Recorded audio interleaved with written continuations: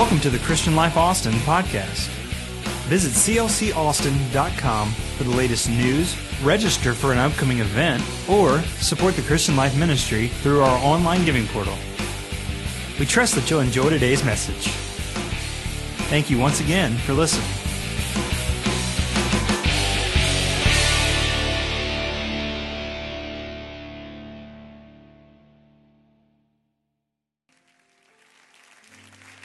I'm going to attempt to read a text here. I'm going to speak today on the pattern of Christmas. I'm not going to be lengthy, but I'm going to talk about the pattern of Christmas, the pattern of Christmas. And I'm going to the book of Matthew, chapter number 2. We're going to read 1 through 12 in the NIV, and it'll pop up there on the screen. Matthew chapter 2, verse 1 through 12 says, after Jesus was born in Bethlehem in Judea, is it coming up? During the time of King Herod, Magi from the east came to Jerusalem, I don't guess it's coming up, and asked, where is the one who has been born King of the Jews? We saw his star when it rose and have come to worship him. And when King Herod heard that he was disturbed, and all Jerusalem with him. And when he had called together all the people's chief priests and teachers of the law, he asked them where the Messiah was to be born. In Bethlehem in Judea, they replied, for this is what the prophet has written. But you, Bethlehem, this is speaking of Micah, in the land of Judah, are by no means least among the rulers of Judah. For out of you will come a ruler who will shepherd my people Israel. And then Herod called the Magi secretly and found out from them the exact time the star had appeared. And he sent them to Bethlehem and said, go and search carefully for the child. As soon as you find him, report to me so that I may go to him and worship him. And after they had heard the king, they went on their way, and the star they had seen when it rose went ahead of them until it stopped over the place where the child was. Isn't that amazing? The star must have been mighty close to the earth. And when they saw the star, they were overjoyed.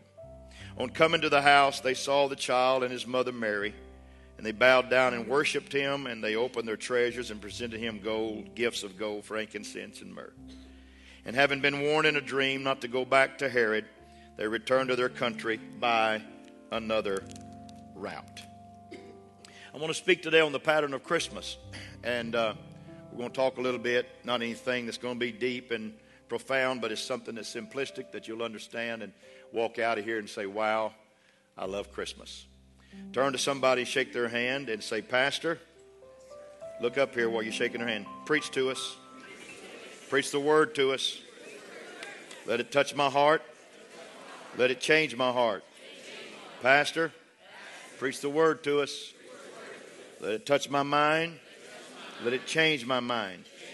Let me leave this place a better person than what I was when I walked in. In the name of the Lord, you may be seated. God bless you. I heard about a negative barber one time that every time somebody came and sat in his chair, he negated everything in life, and he was losing business and didn't know why.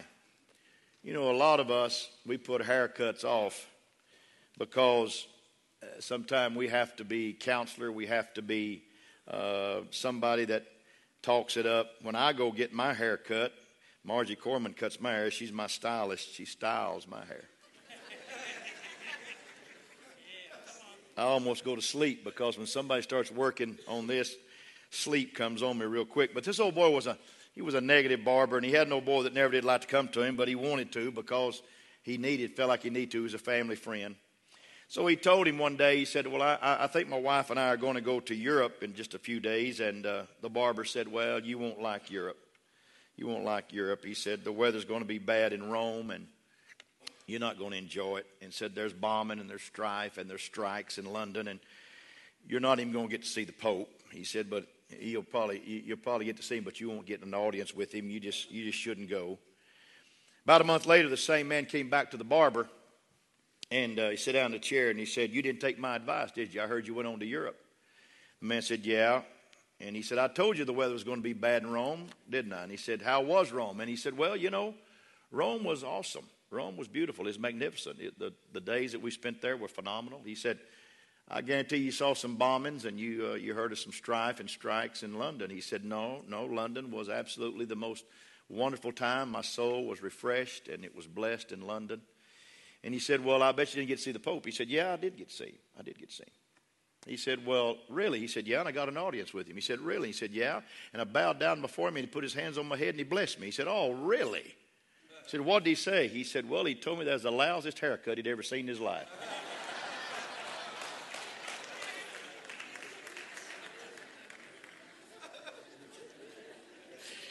Way to go, buddy. Two guys was flying in an airplane one day, and they're 30,000 feet above where they should be, you know. And so they decided to buckle up, and they decided to talk. One of them was an astronomer. The other one was a theologian. And astronomers have always thought, you know, that theologians don't know what they're talking about, and theologians have always felt like that astronomers don't know where they are. That's really the kind of the crux of the whole situation. So the astronomer looked at the theologian when they found out who each other was, and he said, you know, I've always felt like you could sum up religion in one phrase. He said, here's that phrase, Jesus loves me, this I know, for the Bible tells me so. And that just scalded that theologian, just scalded the fire out of him, just messed him up, and he thought, man, it's a lot deeper than that. So he looked back at the astronomer and he said, well, I've always thought that, you know, you could understand astronomy very simply too. It's twinkle, twinkle, little star, how I wonder what you are. His flight attendant had to come separate them in a little while. Charles Kuralt is one of my favorite newsmen, and he travels around the world, and he travels around the United States, and he's gone to some unique places. And he visited the mountain people of North Carolina. If you've ever been to the Smoky Mountains, you know that there's some unique people up there. And he claims that the mountain people know things that the rest of us have forgotten in life. For example, at the stroke of midnight on New Year's Eve, the mountain people open their windows and open their doors. And they do that so that they can let bad luck out and let good luck in. That's mountain people. On New Year's Day, they eat black-eyed peas for dinner. I think some of us have caught a hold of that. They also do that for good luck. But if they forget to eat their black-eyed peas, they can always look for a red-headed girl riding a white mule. Because that brings good luck also. And that brings good luck any time of the year. I'm just reading it, folks. Another thing that mountain people know that we don't know is that the first 12 days of January correspond with the 12 months of the year. In other words, January the 1st is January. January the 2nd is February. January the 3rd is March, and so forth. And on the 5th day of January, whatever the weather is on the 5th day of January in the mountain country is what the month of May is going to be like. And what January the 6th is what June's going to be like. And they correspond, those things. Mountain people, he said, know so many things. He said it's a wonder those of us who don't know them can get along at all. After all, they say if your nose itches, it means company's coming. Now, we used to do that in Oklahoma. Or if a honeybee's buzzing around your head, that means you're about to find some money. Or I thought I was going to get stung. Or if you need to stop a cut from bleeding, just say the 6th verse of the 16th chapter of Ezekiel while walking toward the sunrise. And that verse says, I saw you when you were in your bloody place, and I said unto you, live. I saw you when you were in your blood, and I said unto you, live. And that's what they quote when they see somebody bleeding. I want to ask you, where do you get your good advice from? Where do you get your things from? Some people look to the stars. They say, the last report that I read, and I don't know who they are. Sometimes I just read these reports, but it came out of a good place. They say that 88 to 95% of Canadians live by the stars. They live by those things, and they read their horoscopes, many of them daily, and most of them weekly. But they want to find out where they are. I'm not going to ask you here who reads the horoscope and who checks your life on the horoscope, but I would like to ask you that it would be a good idea, I think, to get back in the Bible again and start reading the real word of the Lord, because there's a lot of people that read the horoscopes that don't ever read the Bible. And people have always wanted to know what the future holds. Stargazers were very popular at the time of Jesus' birth, and they were welcomed by kings, and they were respected in the marketplace, and many of them became quite wealthy. They really did. It's an amazing thing how that stargazers became so wealthy, because they They could say things perhaps that incited passion with people because of how they looked at the stars. But I want to say something just real strong here. Jesus Christ lived not by the guiding of the stars. Jesus Christ's life was guided by three certainties, and I want to preach those certainties to you today. His life was guided by those certainties. He said this, the very first certainty: if you don't believe that I am He, you're going to die in your sins. That's a certainty. Jesus Christ didn't have guesswork. The book of John chapter 8 verse 24 said, if you believe not that I am He, ye shall die in your sins. He said it. He said it in John 8 when they were fussing about who He was and where He came from. And the second certainty Jesus lived by was from Matthew 10. He said, if you don't confess me before men, I will not confess you before my Father in heaven. In other words, not only do you need to know who I am, you need to tell everybody you do know who I am. You need to let people know that you know who I am. And if you don't confess me, I will not confess you. Matthew 10 says, whoever therefore shall confess me before men, him will I confess also before my Father which is in heaven. Say amen to that. Amen. And then the third certainty Jesus Christ lived by, and I'm going through these real quickly. He said, some will say, Lord, did we not cast out devils in your name? And I will say, depart from me, I never knew you. That word there means I never had relation with you. I never had a relationship with you. You use my name and my name has power. You use my name and my name has glory, but you never really had a relationship with me who holds the name of all names. Amen? And so I want to talk to you today because I want to speak about the pattern of Christmas. I want to talk about not only knowing Him, but believing that He is who He said He was. And I want to confess Him in this life right now. And I want to have a relationship with the one that came to save my soul and came to cast me out of a bad place and put my feet on a rock called solid and establish my going. I want to establish a relationship with that God. Amen. And so Matthew 7 said, not everyone that saith unto me, Lord, Lord, shall enter the kingdom of heaven, but he that doeth the will of the Father, which is in heaven. Many will say to me on that day, Lord, have we not prophesied in your name? In thy name have we cast out devils, in thy name done wonderful works. He said, I'll profess unto them, I never knew you. Depart from me, you that work iniquity. And I always wondered what that meant, and God showed me what that means. It means that there was not a relationship. There was not anything. There's a lot of people that know Scripture that don't know who the Scripture came from. There's a lot of folks can quote the Bible that don't know what the Bible's all about. The Bible's not a novel. It is the inspired Word of God. Every Scripture is given by inspiration of the Holy Ghost. And I believe with all my heart that when you read the Word, you're talking and reading what Jesus Christ said, the voice of Almighty God. And you're hearing that Word to your life and to your heart. Amen. So, the wise men are men that we talk about. Now, we've called them kings, and we've said there's three of them, and there's never anything in the Bible that proves that. Never said they were kings. The Bible never said there's kings. The Bible never said there's just three. They brought three gifts, so I guess we just had three of them. They even got a name for them, and people's named them, and we've had plays about them. But there were wise men. There might have been 15 of them. There might have been a crowd of them. But I believe with all my heart that wise men came from a long journey. History reveals that they probably came over 1,000 miles because the time they got to where Jesus was, he was living in a house. He was no longer in the stable. He was no longer in a manger. The shepherds worshiped him on the first night, but the wise men came, and he was probably grown up. He might have been even history says maybe a couple of years old. He might have been a little older. He might have been about this tall. He might have been walking around. He might have been already solving puzzles. I don't know.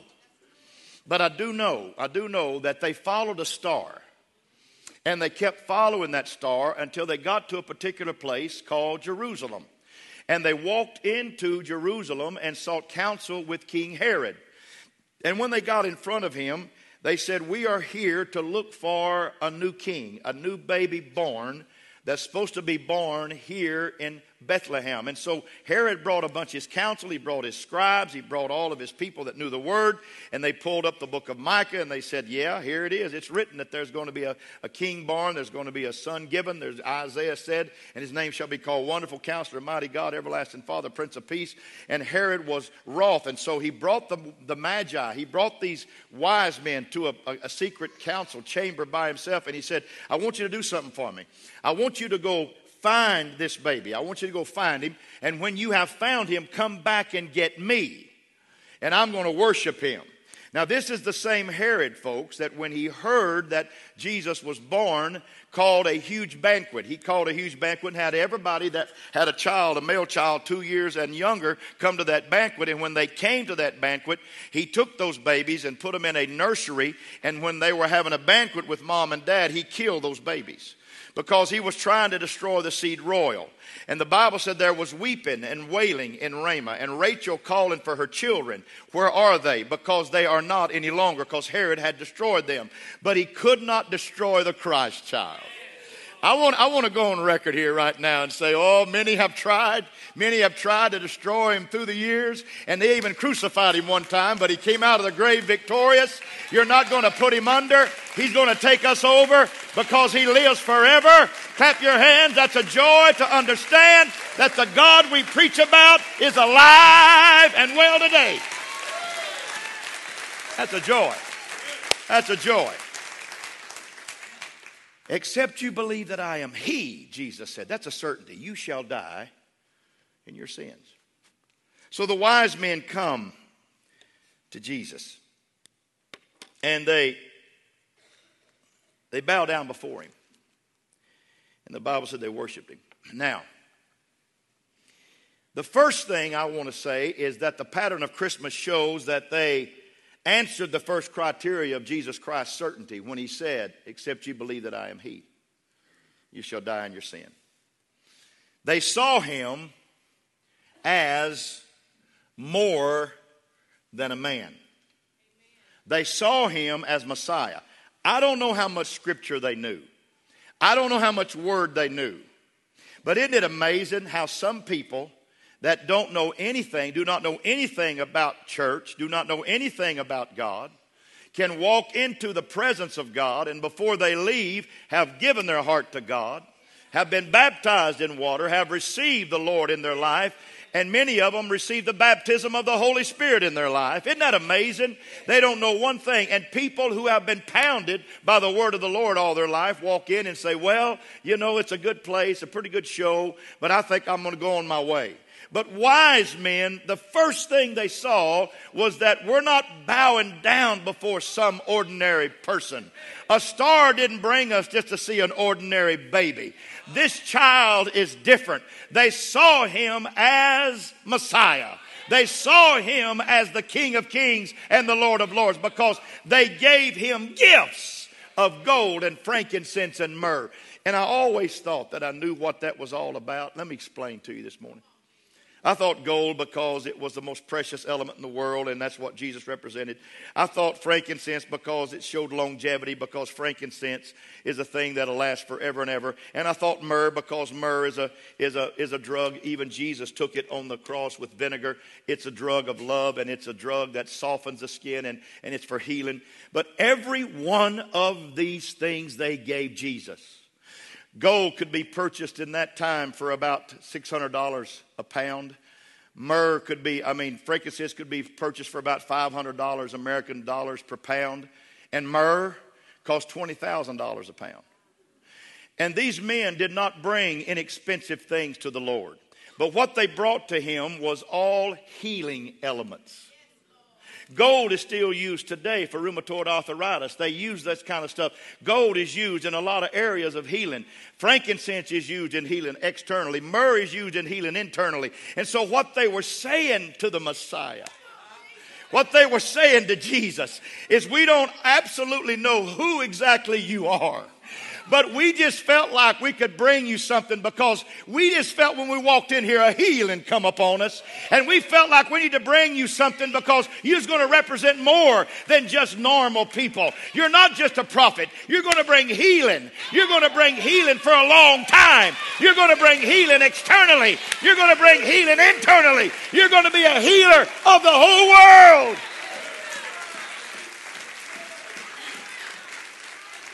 That's the best they could do, because they realized they were in the presence of something more than just a man. I had a preacher one time, a pastor one time. In fact, he was my pastor.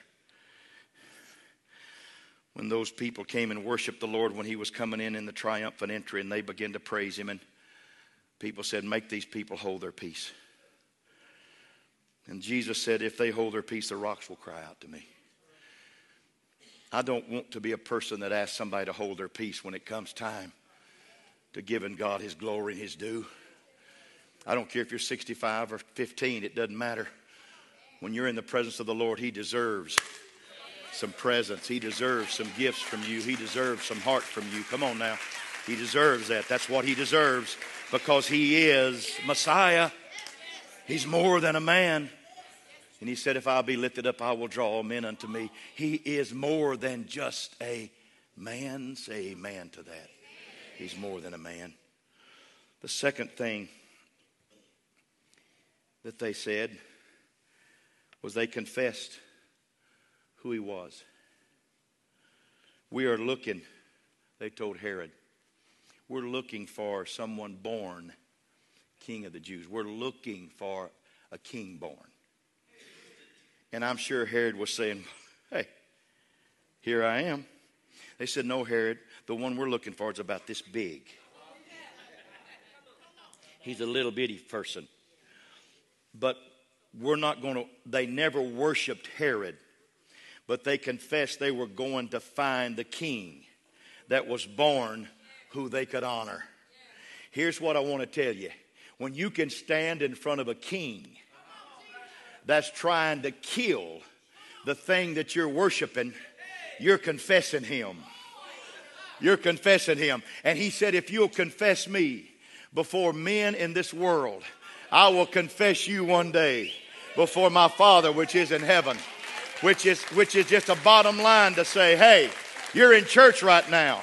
I wonder if you could just clap your hands for a Savior today, and beside somebody that's saved beside you. If you can do that here, maybe you can do that out yonder. If you can do it here, maybe you can shine your light someplace else. Go, clap your hands. Confessing he is Lord of our lives. Woo! Hallelujah. Hallelujah. My. Amen. Amen. Amen. You know, I don't know how to say this without sounding cocky, but I am so confident with what I have in Jesus Christ. I think everybody I see that doesn't have this needs this. Is that all right to say that? I am not a shrinking violet when I walk out of this pulpit. I'm better out there than I am in here. And you know why? Because I want everybody to know that there's something greater that I have, that they need, that I can share with them. It's not their autograph that I need. It's the Savior that I have that they need. It's not some kind of favor from them that I need. It's a Jesus that I can give them. That's what it's about. You've got to confess your Heavenly Father. You've got to confess Jesus to people, and He'll not deny you.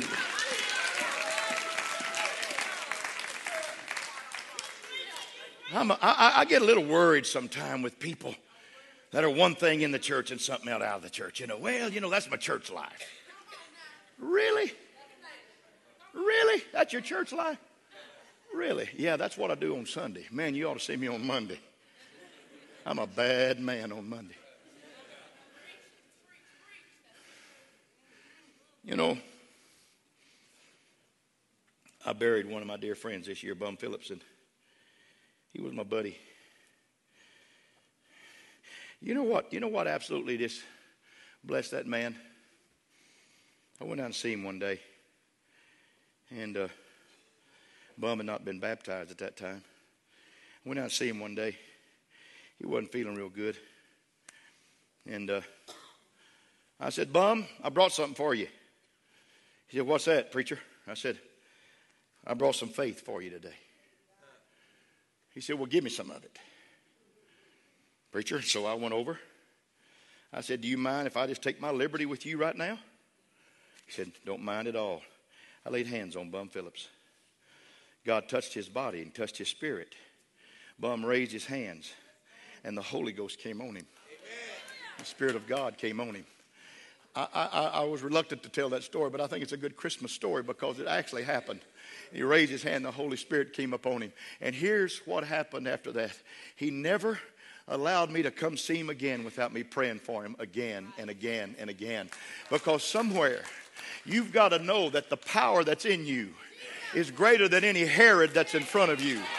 The power that's in you is greater than any force that's coming before you.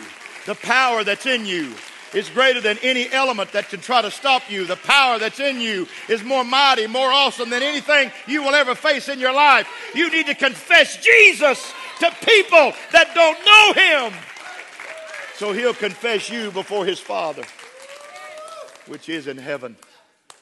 Oh, I could preach on that now. Amen. People that love God and worship God in church go to restaurants and they can't even be kind to waitresses. People that come to church and on Monday morning use language that Jesus Christ would blush if he was in their presence, but he hears it. I'm here to tell you something. It's time for the church not to be the church just enclosed. The church has got to be the church disclosed. We got to open up. We got to give it away. We've got to give it away. We've got to share this everywhere we go. Not preaching, but living it. Just living it. And the wise men, they did that. He said, if you confess me before men, I will confess you before my Father, which is in heaven. And the third thing they did more than just leave there and say, okay, we're going to use his name and we're going to say, wow, was in the presence of Jesus Christ. We're going to do that. The next thing they did, the first thing really they did, but I used it for the last point, is that they worshiped him.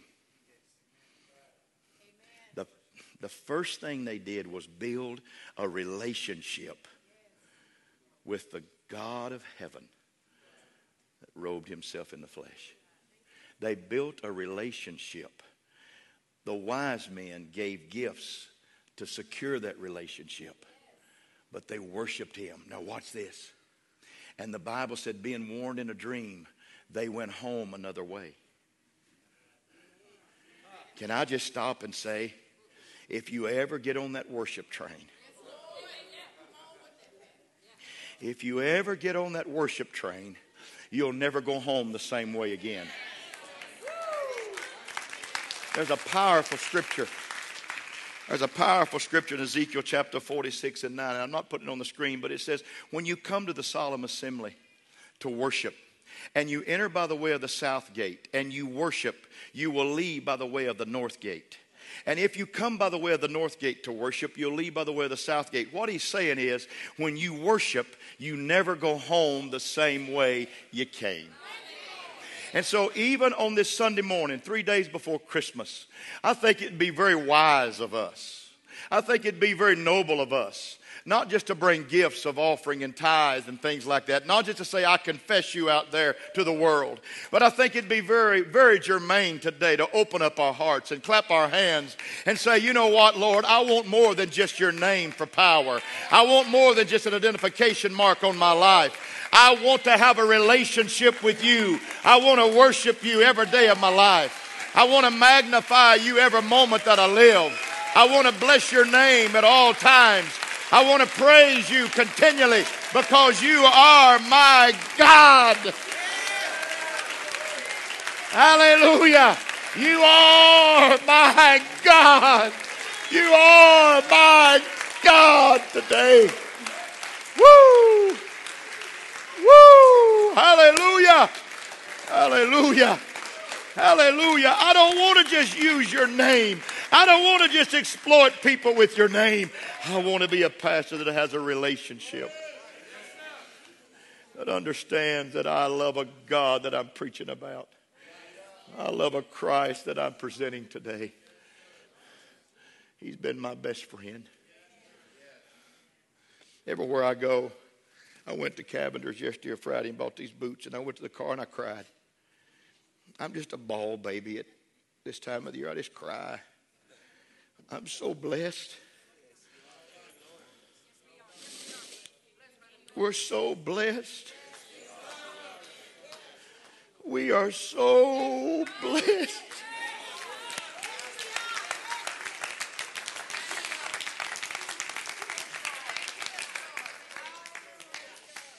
The old boy is waiting on me, true cowboy mustache and all. He probably rides bulls all the time. I said, sir, I'm not a cowboy, but I am a man, so I want you to understand I'm a man. He got so tickled at that. I said, I pastor a church across the street here. You ever been there? And he said, no. I said, you need to make it a habit. You work right here. You need to come to church.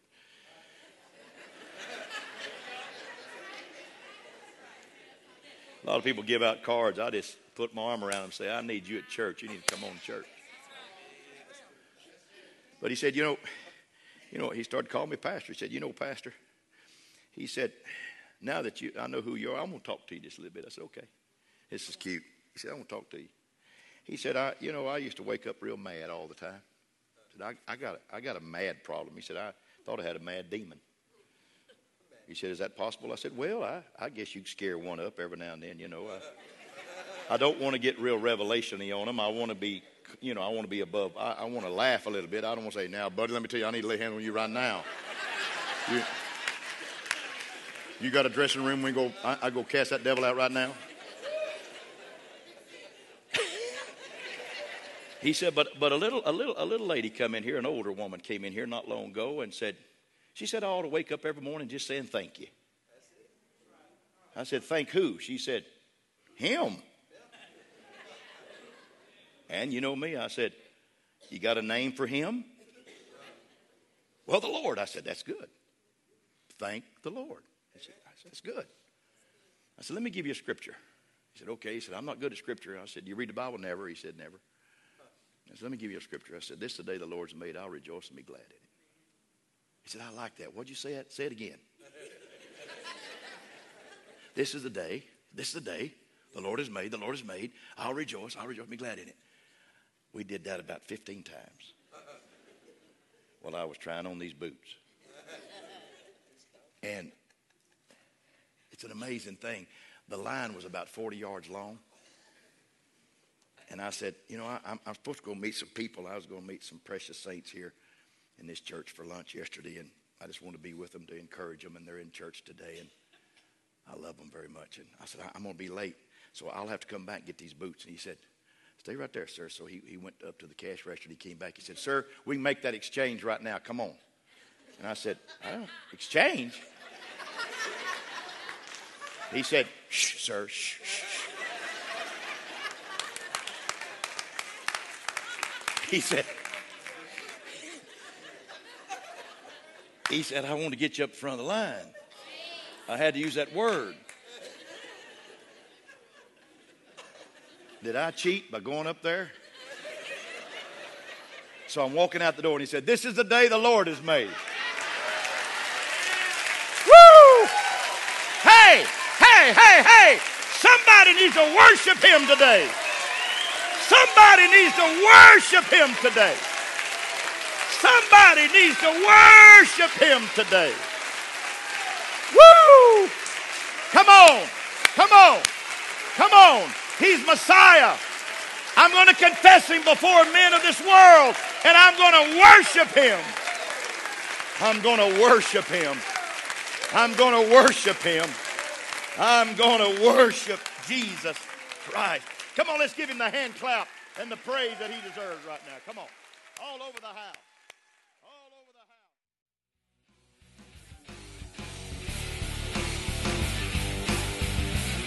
And that concludes today's podcast. Thanks again for listening.